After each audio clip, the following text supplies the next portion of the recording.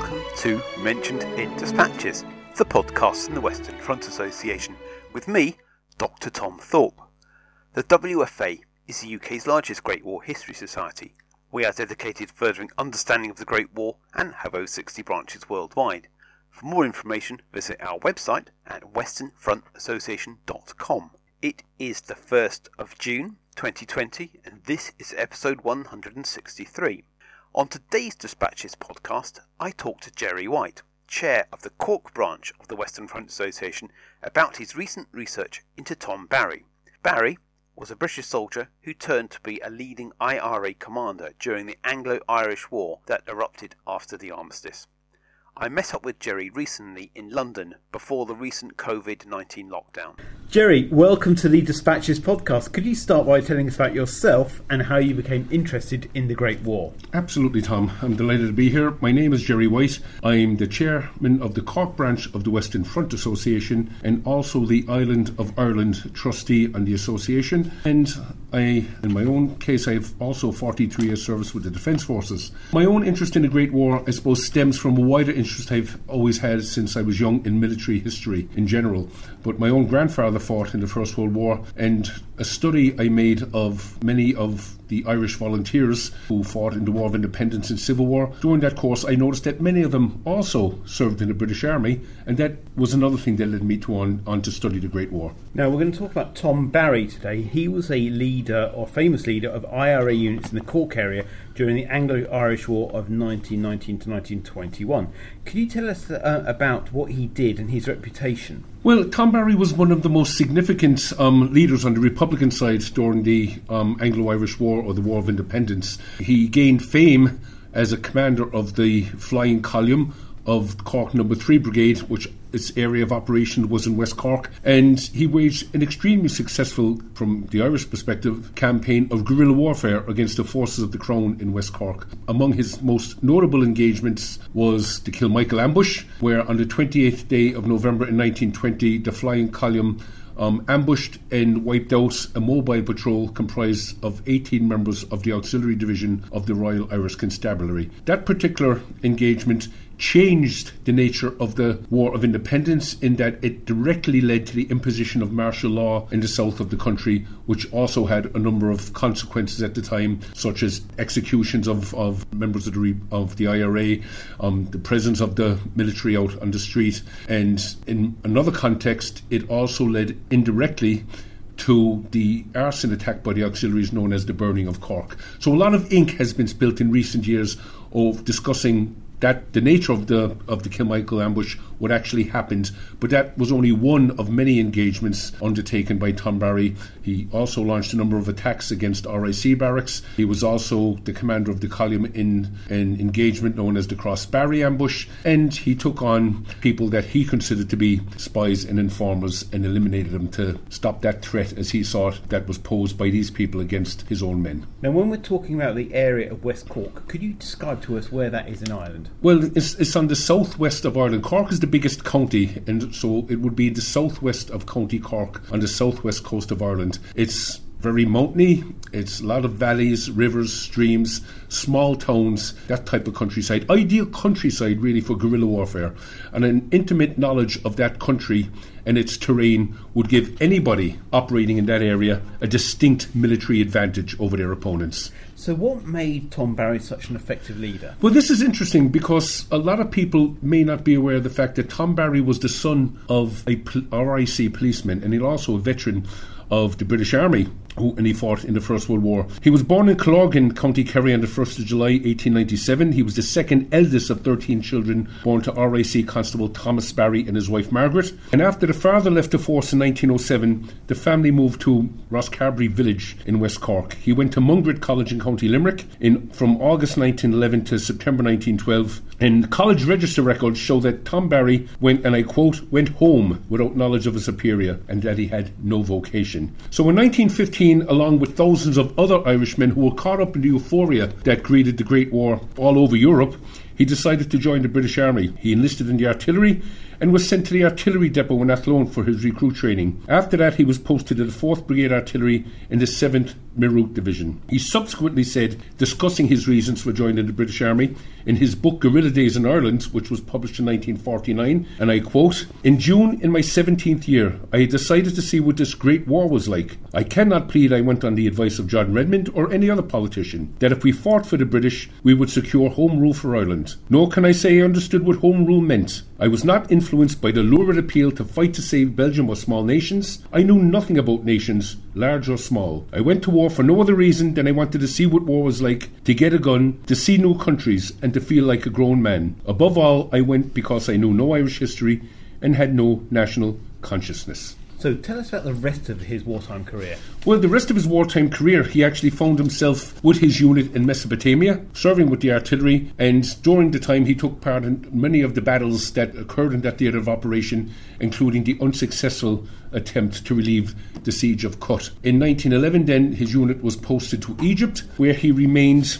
I think it was till March 1919. He came home then, and like I said, then he was actually demobilised. His military service record, fortunately, was one of the 20 or so % that survived the bombing of the Records Office in London during the Blitz. And it does give a certain amount of information about him. A lot of people think that Tom Barry was a sergeant. Well, his record would indicate otherwise. He's shown as a bombardier, which would be roughly in artillery terms the same as in Lance Corporal. But then on the 26th of May 1916, a couple of weeks after the Easter Rising, he requested to revert to the rank of gunner at his own request. And that's a direct quote from his service record. It doesn't give any further reason. It is a couple of weeks after the Easter Rising, but again, we don't know whether the Rising had any influence on his request to go back to gunner. Another interesting document that survived, partially survived anyway, is his conduct sheet, which would give us a good indication of what sort of soldier Tom Barry was. And there were a number of entries in it where he was found guilty of some relatively minor offences like irregular conduct, being late on parade, not complying with an order, creating a disturbance and giving an improper reply to an NCO. He was charged, brought up as before his commanding officer, found guilty, and the punishment awarded consisted of, at the start, a reprimand, then to 7 days field punishment number 2, 14 days field punishment number 2, 28 days field punishment number 2. That will, just to elaborate a small bit on that, field punishment number 2 was a lesser version of field punishment number 1, where you would be shackled to a fixed object. In the artillery, it would often consist of the wheel of a gun or something like that. This would have meant that he was shackled in fetters and handcuffs for a couple of hours each day. So while he did have these misdemeanors against him, it would have been no different than any other soldier at the time. And when he was discharged, when he was demobilised, I should say that he got a reference that's saying he was a sober individual and a good hard-working man. So what we're looking at today is what turned Tom Barry from a British soldier into an IRA leader. Well, again, that's very interesting. For years, all we had on was his own account of this in his book Guerrilla Days in Ireland. And in that, he describes what he calls his awakening. And I quote, "For me, it began in far-off Mesopotamia. It was there, then a battleground for the two contending imperialistic armies of Britain and Turkey, that I awoke to the echo of guns being fired in the capital of my own country, Ireland. The rude awakening came in the month of May 1916. One evening, I strolled to the orderly tent outside which war communiques were displayed. These one usually scanned in a casual manner, for even then war news was accepted in a most sceptical manner. But this evening there was a special communique headed Rebellion in Dublin. It told of the shelling of the Dublin GPO and Liberty Hall, of hundreds of rebel killed, thousands arrested and leaders being executed." So that's what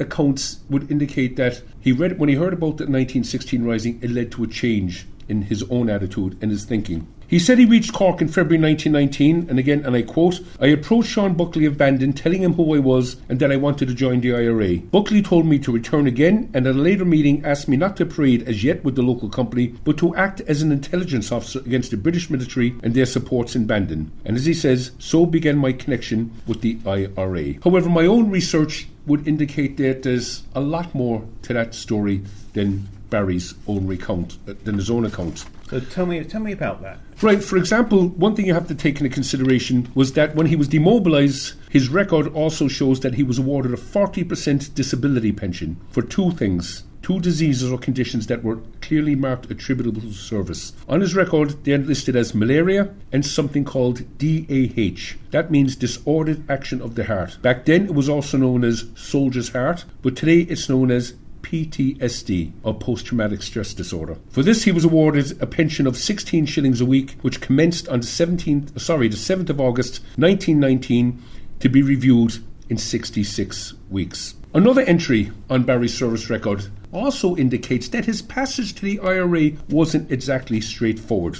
There's something in his record called the inside sheet. This particular document is used to notate how many times that file would have been withdrawn from the records office to be consulted for a number of reasons. And on one particular entry, it says seeks Civil Service Commission, which to me would indicate that the record was withdrawn to be examined on the basis of Tom Barry seeking a position with the British Civil Service. And sure enough, research I conducted in the National Archives in Kew would indicate that he did indeed set an exam for a position of a male clerk in the reconstruction scheme in the Ireland Division sometime in 1919, but that particular document will also shows that Tom Barry failed that exam. So looking at this, we know now that Tom Barry applied for a position with the British Civil Service as a male clerk, but failed the exam. Another small notation on that inside sheet is also revealing, because it reads, and I quote, seeks Indian posting, and the date for that is February 1920. Now,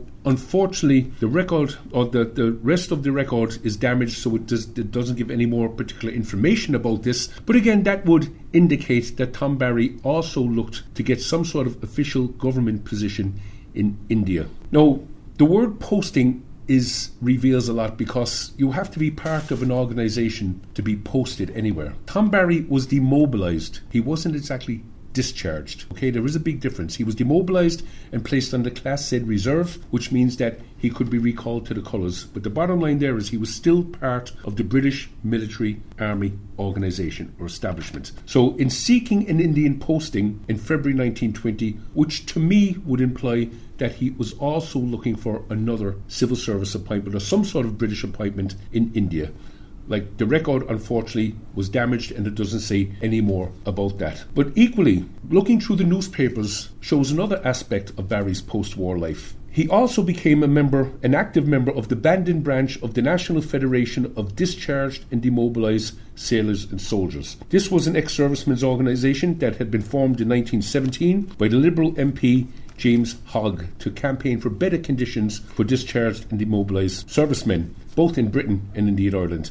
So Barry also gravitated towards that for some reason. He was in receipt of a pension, and like I said, he started now to actively campaign on better conditions for his fellow veterans. Now, at that time, the campaign was a very public campaign, and there were meetings held all over Cork County and City. And one particular meeting held in Cork City Hall on the 8th of November 1919, a few days before the anniversary of the war. Barry's anger at the treatment being, or the lack of favourable conditions being given to ex-servicemen, can be seen in the following proposal he made, which was carried unanimously. And I quote, this was Tom Barry's proposal. We, the discharged and demobilised sailors and soldiers of Cork City and County, protest against the action of the government and other responsible officials in keeping out of employment men who have served their country during the Great War. We condemn as a breach of the promises made us the keeping of, in government and war department employment, civilians who under no circumstances whatever would serve in the Navy and Army, no matter how great the need. And we call upon those responsible to now and at once have such people replaced by discharged and demobilised men. We, who have satisfied the needs of our king and country, now call upon our king and country to satisfy our needs, and we wish it to be known that those responsible for satisfying such needs have ignobly failed. The timing of this is interesting because, and this is a direct report from the newspaper of the day on reporting on the meeting. If we look at the record I mentioned where Tom Barry applied for a position in the British Civil Service and failed the examination, he's now protesting of the keeping in government employment of men who had never served in the armed forces and demanding that those people be removed from their positions and replaced by those who, and I quote, fought for king and country. So there's a bit of anger and frustration emerging from Barry's public actions, and possibly that may be linked to his own failure to secure a government position. While he was a prominent member of the Bandon branch, trouble soon erupted in the Federation because in the winter of 1919-1920 the Bandon branch was abolished. A meeting was held in June 1920 to re-establish it, but Barry on this occasion was very vocal against such a proposal. Again, quoting from a newspaper report of the meeting, he described this meeting, its members, as sleepy and lazy, and stated that there were attempts being made to involve ex-servicemen in politics, something that he strongly disagreed with. He then proposed, instead of re-establishing the National Federation of Discharging Demobilised Sailors and Soldiers in Bandon, he proposed establishing a branch of an organisation which was simply called the Ex-Servicemen's Association, but he failed to get a seconder. Another interesting account, or something that might have been critical in turning Tom Barry's views or radicalising him, was that, in his own words to his biographer Meadar Ryan, and that it appeared elsewhere as well in Peter Hart's book and otherwise in other locations, that sometime after he returned home to Ireland, himself and a friend of his was stopped in Bandon to be questioned about his relationship with the Hales family, who were prominent Republicans. And according to Barry, on this account, he was taken into the local barracks, army barracks down in Bandon, and given, and I quote, a bit of a hiding. So now we had a man who had served his king and country. He was unsuccessful in obtaining civil service employment. He was protesting against the fact that men who never served in the military were in those jobs. He now got a bit of a hiding from his former comrades in khaki, and the situation would get worse. The campaign of ex-servicemen started to turn violent. They occupied the pension office in Cork, held protest meeting, and this brought him into conflict with the security forces. And in the summer of 1920, tension rose and the situation escalated. And on the evening of the 18th of July, a confrontation took place on the Northgate Bridge in Cork between veterans and members of the garrison from Victoria Barracks.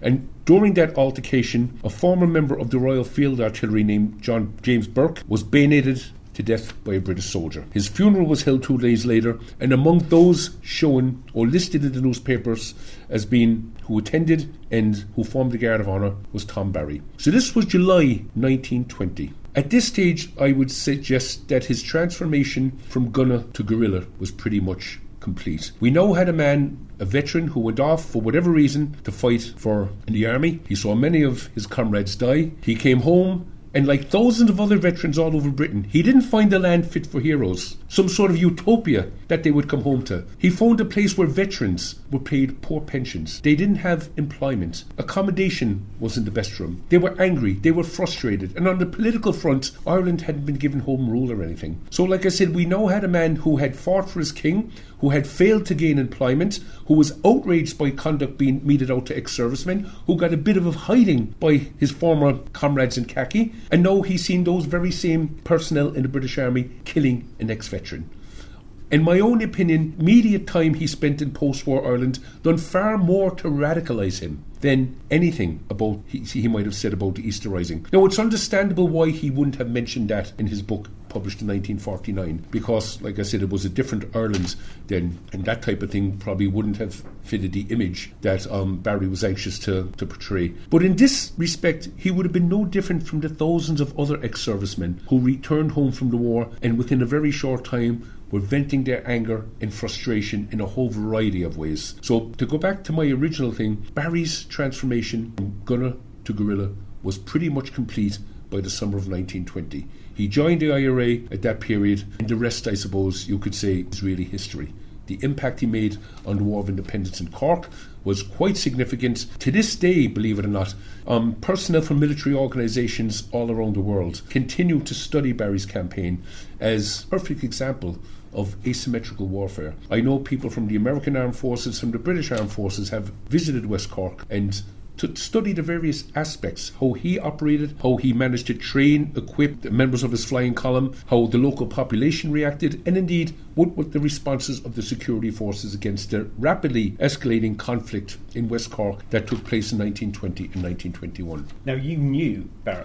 I did indeed. I met him in later life, and he was a very old man. And I remember as a young boy walking through Cork City one day and looking at him sitting on the quayside, resting on his walking stick, wearing a pair of sunglasses eyeglasses. Of course, his eyes were in a pretty poor condition then. And of course, like many people, I was enthralled by his account of his military escapades in West Cork. I often cycled up to the site of the Kilmichael ambush to hear him talking and to hear other veterans talking. I spoke to other veterans, and looking at these men in the twilight of the years, it's very hard to imagine them and the impact that they made or taking part in the war. And the only thing I'll say, when we look at the Irish War of Independence, it was only one of the many post-war conflicts that erupted at the end of the Great War all over Europe. It was the age where empires were collapsing, and in their place many new nations were struggling to be born, for want of a better word. And I suppose all births are painful, and the birth of a new nation in Ireland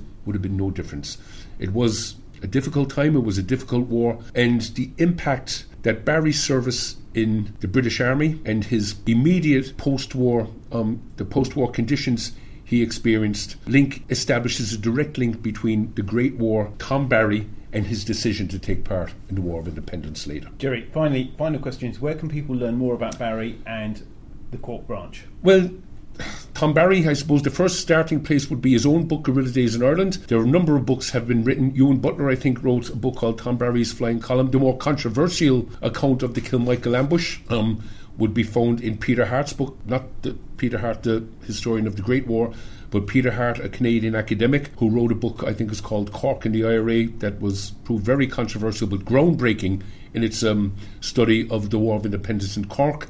And the Cork branch of the Western Front Association, we have our own Facebook page, we have our own website, we have information on the main website of the Western Front Association, and indeed you'll find us all over social media. We meet once a month, and it's aspects like this, the war, influence of the war on Tom Barry, other veterans, the war, the campaigns, all of that type of thing, different people, different events of the war and how it impacted on different parts of Irish society. That's the type of thing we study. Jerry, thank you very much for your time. You have been listening to the Mentioned in Dispatches podcast from the Western Front Association with me, Tom Thorpe. Thank you for all my guests for appearing on this edition. The theme music for this podcast was George Butterworth's The Banks of Green Willow. It was performed by the BBC National Orchestra of Wales, conducted by Krish Russman, and produced by Biz Records. This recording is part of a collection of orchestral works by Butterworth performed by the BBC National Orchestra of Wales and supported by the Western Front Association. This is available from all good record stores under the record code BIS2195. Until next time.